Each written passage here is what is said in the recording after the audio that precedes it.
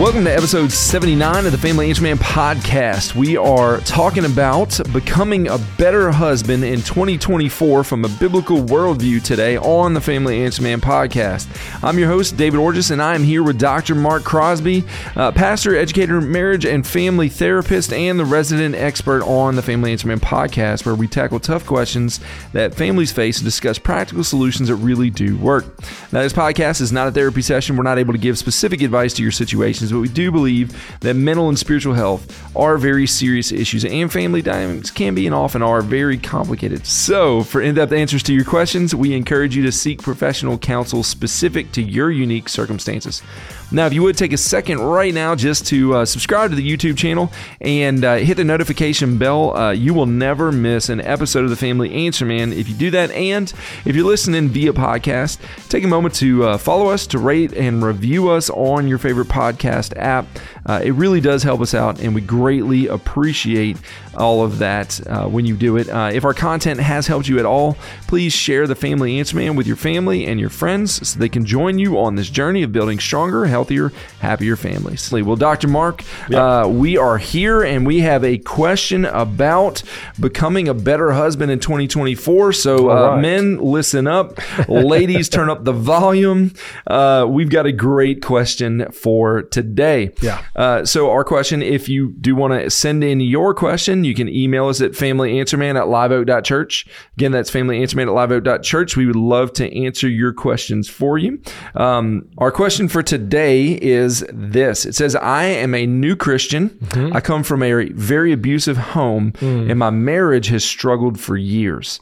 I want to be a better husband in 2024. Where do I start? Wow. I mean, that's a great goal for a new year, or for any time for that matter. And the thing is this, is that a lot of men, unfortunately, and many who are listening, I think maybe will agree to this, that we don't give that a lot of thought. We get married, you go on our honeymoon, honeymoon's over, so to speak, as far as the actual vacation. And then we start life. We go to work, we come home, and if we're not careful, we will begin to follow the pattern of our parents because that's what we know.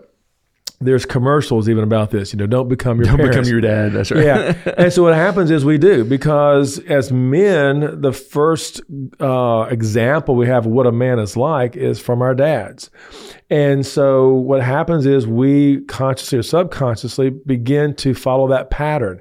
And so if that dad was neglectful, if that dad was absent, if that dad was abusive, if that dad was angry all the time, if that dad had an addiction, if that dad was warm and loving, if that dad was invested and involved, if that dad was a great coach, if that dad was a great leader in the home or in the church or both, then what happens is some of that begins to find its way into our life. Because that's what we learned a man is and what a man does. Right. I ask men all the time, who taught you how to be a man?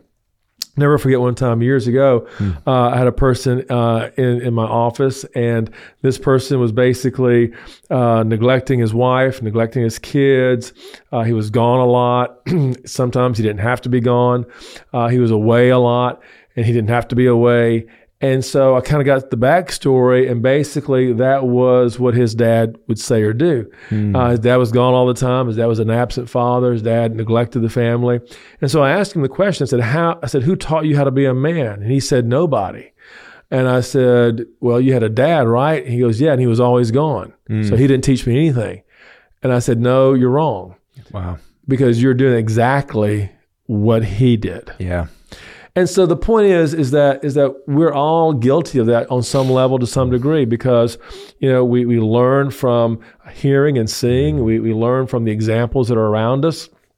And so what happens is, if we're not careful, we'll bring that pattern into our family. Dr. Myron Madden used to always say that any unresolved issue that you have with the opposite gender of your family of origin, you'll bring into your marriage. Right. So if you had a problem with your mom, you'll bring that with your wife. If daughters had a problem with their dad, they'll bring that into their husband, to their husband. So what happens is that that nuclear family that we're raised in really impacts our lives far more than we realize, far more than we want to understand, and far more than we believe in. So the question simply is this, I want to be a better dad. I don't want to be the kind of dad that my dad was, as I'm hearing this question. His dad was abusive. His dad perhaps caused problem and pain, therefore, in the home. And he's a new Christian now. Right. And as a new Christian, he wants to be a better person, a better man, a better follower of Jesus. And so one of the greatest ways of doing that is to be the husband that God has called you to be. And I think sometimes as men, we forget that, following Jesus is a great thing. It's an amazing thing. It's a wonderful thing. But part of following Jesus is, again, treating our wives the way Jesus treated the church. Yeah, I mean, that's what we're told in Scripture. Exactly. Ephesians 5 makes it clear. Husbands, love your wives the way Christ loved the church. So we're going to unpack that for a minute. And so, again, this is a very humble and noble place to start the new year for every man. Absolutely. To be, a better husband. And what I get from a lot of people is, so what is the difference between a functional and dysfunctional family? Because many husbands are saying, I don't want a dysfunctional family. But everyone looks around and goes, hey, we've got problems, we've got concerns, we've got marital issues, we've got kids that are, failing the fourth grade, we've got problems with our neighbors, whatever. And so I guess we're dysfunctional, right? And I'll say no. And they go, what is a functional family? What is a dysfunctional family? So let's break that down real quickly. Here's what I will tell you. A dysfunctional family lives in denial. A dysfunctional family lives in denial. In other words, they will deny there's a problem. They will deny they have a problem. They will deny their anger or their addiction is a problem. They will deny their abuse or their abandonment is a problem. They will live in denial, or they will never seek any help. Wow. A person who lives in denial, a person who never seeks help, or a person who pretends everything is okay, or they pretend they have it all together, or when you ask them how you're doing and everybody knows your life's falling apart and they say, I'm fine, I'm okay, don't worry about me, that's dysfunctional. Okay? Whereas a functional family, a functional person, they'll admit, I've got a problem. They'll admit that we are not on the same page. They'll admit things aren't going well. They'll admit we're having a hard time communicating, whatever it may be. And they will seek help.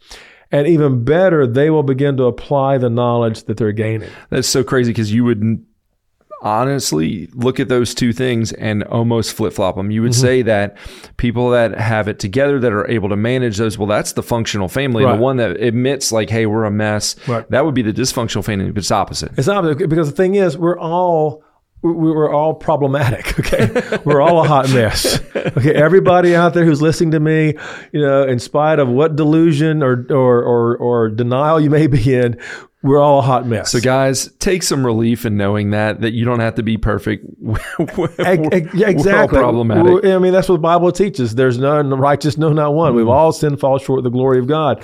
So, so again, once you realize, hey, I've got a problem, my family has a problem, my marriage has a problem, and I want to seek some help. I need to apply some knowledge. I need some coaching. I need to admit I have a problem. That's functional. Okay. You can do something with that person. If a person goes into the doctor's office and it is obvious they have 104 fever and the doctor says, how are you feeling? I'm fine. I'm fine. Right. Yeah. little temperature maybe, but I'm okay. Yeah. No, I mean, that's not going to get you the help that you need. Yeah. So there are 5 things I think that then every successful husband must apply in their marriage. And there's perhaps more, but for the sake of time and just to kind of keep everybody's attention, there are 5 things I just want you to kind of think about. Again, number 1, husbands, the Bible teaches this time and time again, make sure your wife knows that she's loved. Now, whenever I say that, the natural reaction is, well, my wife knows that I love her. And she may have the knowledge, she may know that you love her, but if she is not receiving love from you, knowledge can only go so far. She needs to know again and feel the emotion. She needs to know and feel the connection. She needs to know and feel the attachment. And so we've talked about this before. One way of doing that, as we've said before, is speaking her love language. And so for a brief review, guys, real quickly, your wife is going to speak a love language in one of 5 ways. Number 1, spending time. So your wife may be the one that says, hey, just spend some time with me, sit by me, go to the store with me. Let's go do something together. Let's go watch a movie. That's spending time. Let's just take a walk. Let's just, have a long 2-hour, dinner somewhere and just spend time with each other. For some women, it's gifts. Mm-hmm. Valentine's Day is not that far away, now. You just had Christmas. Gifts are important for some women. And if you know that about your wife, make sure she gets the gifts that she's been kind of hinting at. Or, hey, I really like that on TV. Or, hey, did you notice so-and-so wears this or so-and-so has that? So spend time with them. If that's their love language, give them gifts. For some women, it's acts of service. I've had many wives say to me that when she walked in and saw her husband vacuuming the floor, that was amazing for her. And she just felt loved, or he was folding the towels, but acts of service. For some women, it's words of affirmation. You look really great. You're really, looking wonderful today. That was really amazing, what you did. So affirming her and her actions and her appearance. And also for some women, it's affection. Some women love, that physical touch and that physical affection. But the point is, know her language. Her love language, yep. And if you don't know it, and if you're not sure what it is, then ask her. Right, and that's going to seem weird, and especially for guys, sometimes it's weird, especially if you've been married for a while, to then say, okay, to have to admit, I might not know my wife's love language, right? Or it may have changed. Right, or there you go, right? And so sometimes we may need to either ask, or if our wife doesn't know and can't express that, there's no shame in saying, hey, I found this really cool test. Yeah. I took mine. Right. Would you take yours? Exactly. Shrewd as a serpent, innocent as a dove. And the thing is this, is that, and maybe this could be one of those conversations you have with your spouse, with your wife, as you're taking a long drive. You're going to see, her mother, or you're going to go see your mom or your in-laws or whoever. And it's a 3-hour drive. And so what do we talk about? Well, how about we talk about this? Yeah. Hey, I came across this. I heard this, person on the radio talked about love language. Let's talk about this for a minute. So again, understand that. Speak her love language. And also know too that love, basically has several different definitions. We have, in our language, as we said before, we only have one word for love, and that's just love.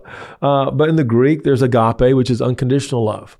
She needs to know you love her unconditionally, because she's going to mess up. She's going to disappoint you. She's going to let you down. She's going to forget. She's going to, hurt your feelings, whatever. But when she knows that you love her unconditionally, that speaks the world to her. The next is phileo, which is a type of love you have between two friends. She needs to know that you're her best friend. She needs to know that, you want to do things with her. You enjoy being around her. The next is storge, which is that love for family. She needs to know that, hey, we're family. We are life partners. We're going to raise a family together. We are forever connected. And then there's eros, where we get the word erotic. And so the point is that marriage is the only relationship where all 4 of those love languages and all 4 of those definitions of love, if you will, come together. Yeah. And so be aware of that. So the first thing is speak her language. Next of all, if you're kind of keeping count, sacrifice for her.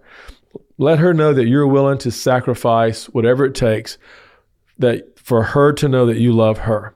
If that means work, if that means helping around the house, if that means taking care of the kids, if that means getting up before she does and it's cold outside and starting her car and warming it up for her. If that means, staying up late at night so that she can get some things done and you take care of things, whatever that may be, but sacrificing for her. And then thirdly, serving her. And so again, when you are speaking her language and when you are sacrificing for her and when you are serving her, that speaks love in a unique and wonderful way. Speaking of serving, then next of all, be a servant leader. Most wives want their husbands to be a servant leader, meaning this: Jesus was a servant leader. He led, but he also included. He led, but he also taught, and he taught in a way that was understandable. He led, but he also helped. He led, but he also, again, provided. And so the point is that a servant leader is the kind of leader that most wives want their husbands to be, because that's the kind of leader Jesus was. Yeah. He served, he washed the feet of the disciples, he provided for them, he taught them, he loved them, but he's also the leader of them, and they recognize that. And so most wives want that servant leader husband. The point is, and the difference is that so many men want to be the tyrant. Ooh, wow. They want to be, serve me. Where's my this and where's my that and get my this. Different kind of leader. Exactly. Where they're demanding and they're forceful and they're intimidating and all these things, maybe even bordering on abusive, because maybe that's what they grew up seeing. But a servant leader is going to be more kind, more gentle, more serving, more interactive, but yet and still having a plan for the family as to where we want to go and what we want to do and what would be helpful, but also being open, to what is happening around them. Also, too, and this is something that I tell dads all the time: remember peanut butter. Okay. Okay. And you'll remember that because of the P and the B. Okay. P stands for provide. Men provide. The Word of God makes it abundantly clear that if you do not provide for your family, you're worse than an infidel. So provide, be willing to live only on your income if necessary. Now, I know that really rubbed a lot of people the wrong way when I just said that. But here's the thing. The roommate mentality is I work and you work and we kind of pool our money together. And that's fine for a roommate mentality. But sometimes wives, as they become mothers, their emphasis may be on the children. Right. So the point I'm making is get to a place to where if you have to, if you need to, and if she would like for you to be able to, again, provide for your family. You may have to cut some corners, may have to reduce some things, okay? But be willing to provide and live only on your income if necessary. Right. Because sometimes the wife may not be able to work. She may not be able to find the job. She may want to raise the children, whatever. So provide. Number 2, protect. Not all dangers basically are what I call natural dangers. Right, which are the ones that we typically focus on. Yeah, the burglar, the serial killer in the community or whatever it may be. But the point is that a lot of things come into your living room. A lot of things come across your computer. A lot of things come into your life. A lot of things come, into your place of business, into her place of business. So be able to protect her and provide for her. That's the P. But the B is bless her. Proverbs 31, talks about the man saying to his wife, "Many daughters have done well, but you excel them all." I think sometimes we forget to bless our wife. Sometimes we forget to tell her that you are the most, blessed man on the planet because God brought her into your life. Yeah. And women love to hear that. We all love to hear that, but we don't do that enough. We don't say that enough. We don't bless our spouse enough. So bless her. Bless her with, again, those words. Bless her with that sense of, hey, what is it that you want to do? Where would you like to go? Let me do this for you. Let me take this off of your shoulders. Let me be a part of this area of your life, whatever it may be. But bless her. So many times, again, we want to see our wives as objects. We want to see them as our servants. And some women have said, I'm not your mom. Right. I'm not your mom. Sometimes we just want to see our wife as the one who cooks and cleans. And so never does a wife feel, if you will, when they're in that category, that they're blessed. Right. So bless her. And fourthly, boundaries. Create guardrails, create boundaries so that you're not allowing temptation to enter into your life. The one thing that every wife is concerned about is, will someone else take the affection away from me, take my husband's affection away from me? Will someone else get my husband's attention? Will someone else turn his head? Will someone else get between us?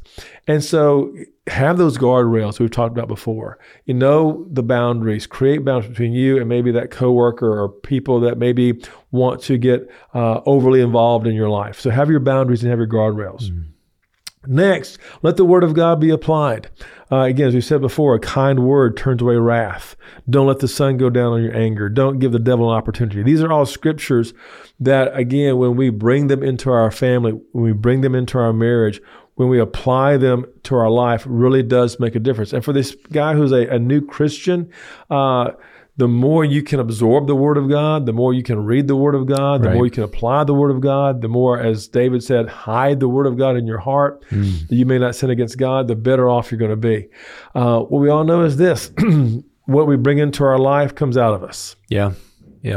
And so the more you're listening to sermons, the more you're listening to sound counsel, the more you're reading the Bible, the more you are, hearing the Word of God, that's what's going to come back and come out of you. The more it comes in is what's going to come out. Some people say, "Oh, I'm not a reader," right? And especially guys, you hear that, and man, you can listen to James Earl Jones read the Bible to you, and that's, can't get any better than that. Yeah, exactly. and so especially if you commute a lot or travel a lot, or if you work in the city or whatever, and you're in these 2-hour traffic jams or whatever, it's a great way to redeem the time. Yeah.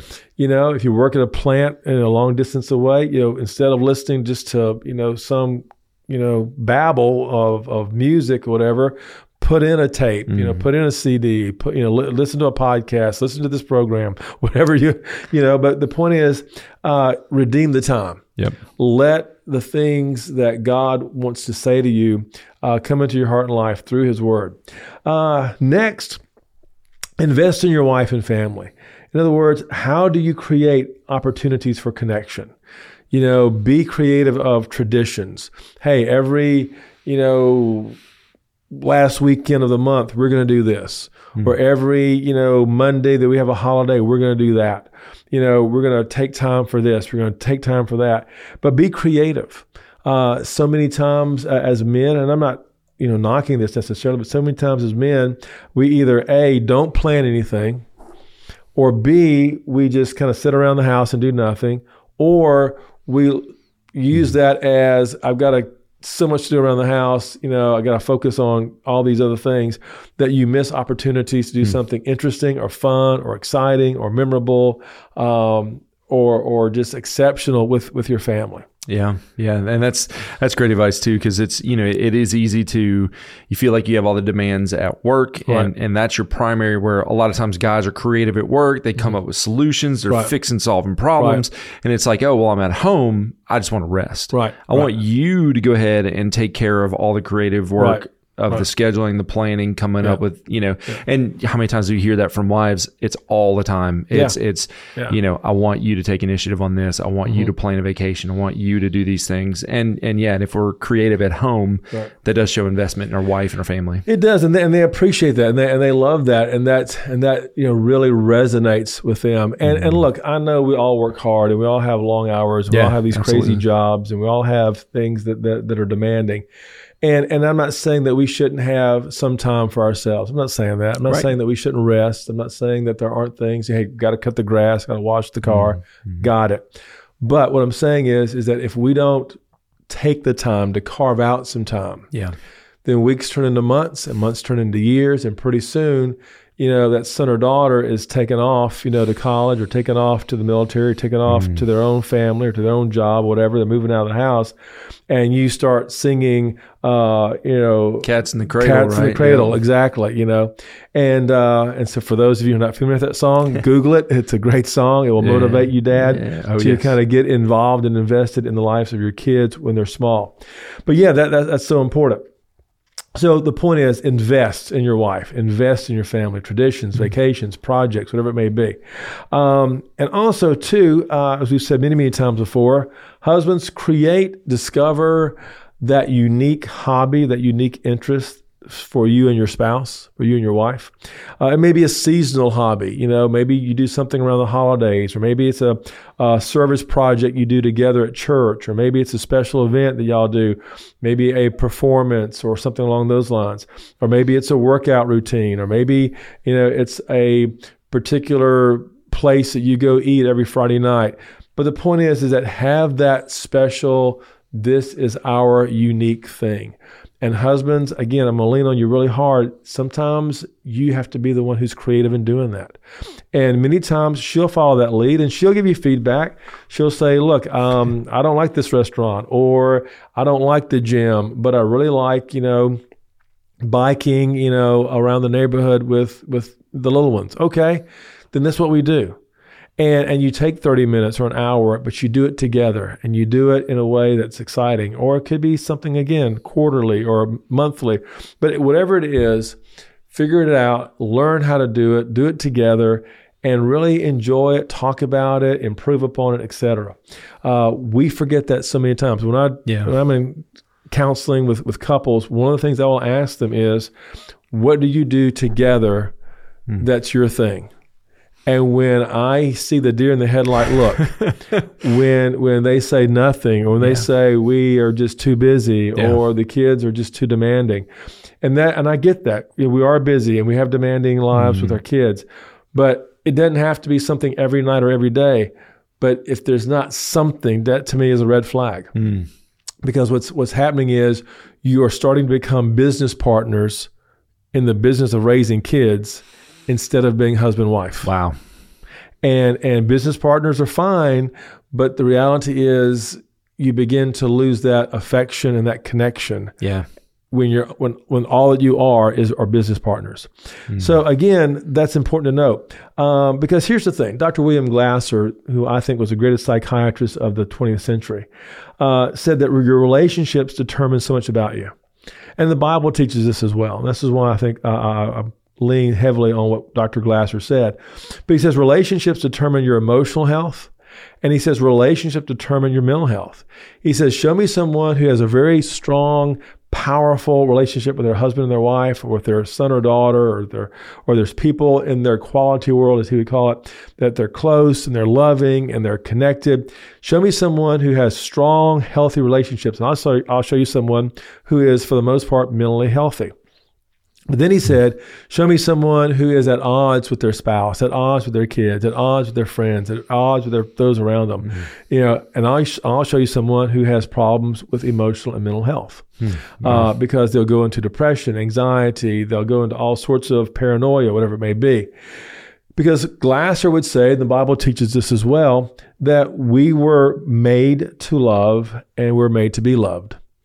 And so husbands, when you are loving your wives, like the Bible says, like Christ loved the church, and then when you're receiving that love back from her and back from your kids and back from, those in your family, then what begins to happen is you're now fulfilling the very reason why you were created, to love and to be loved. Wow.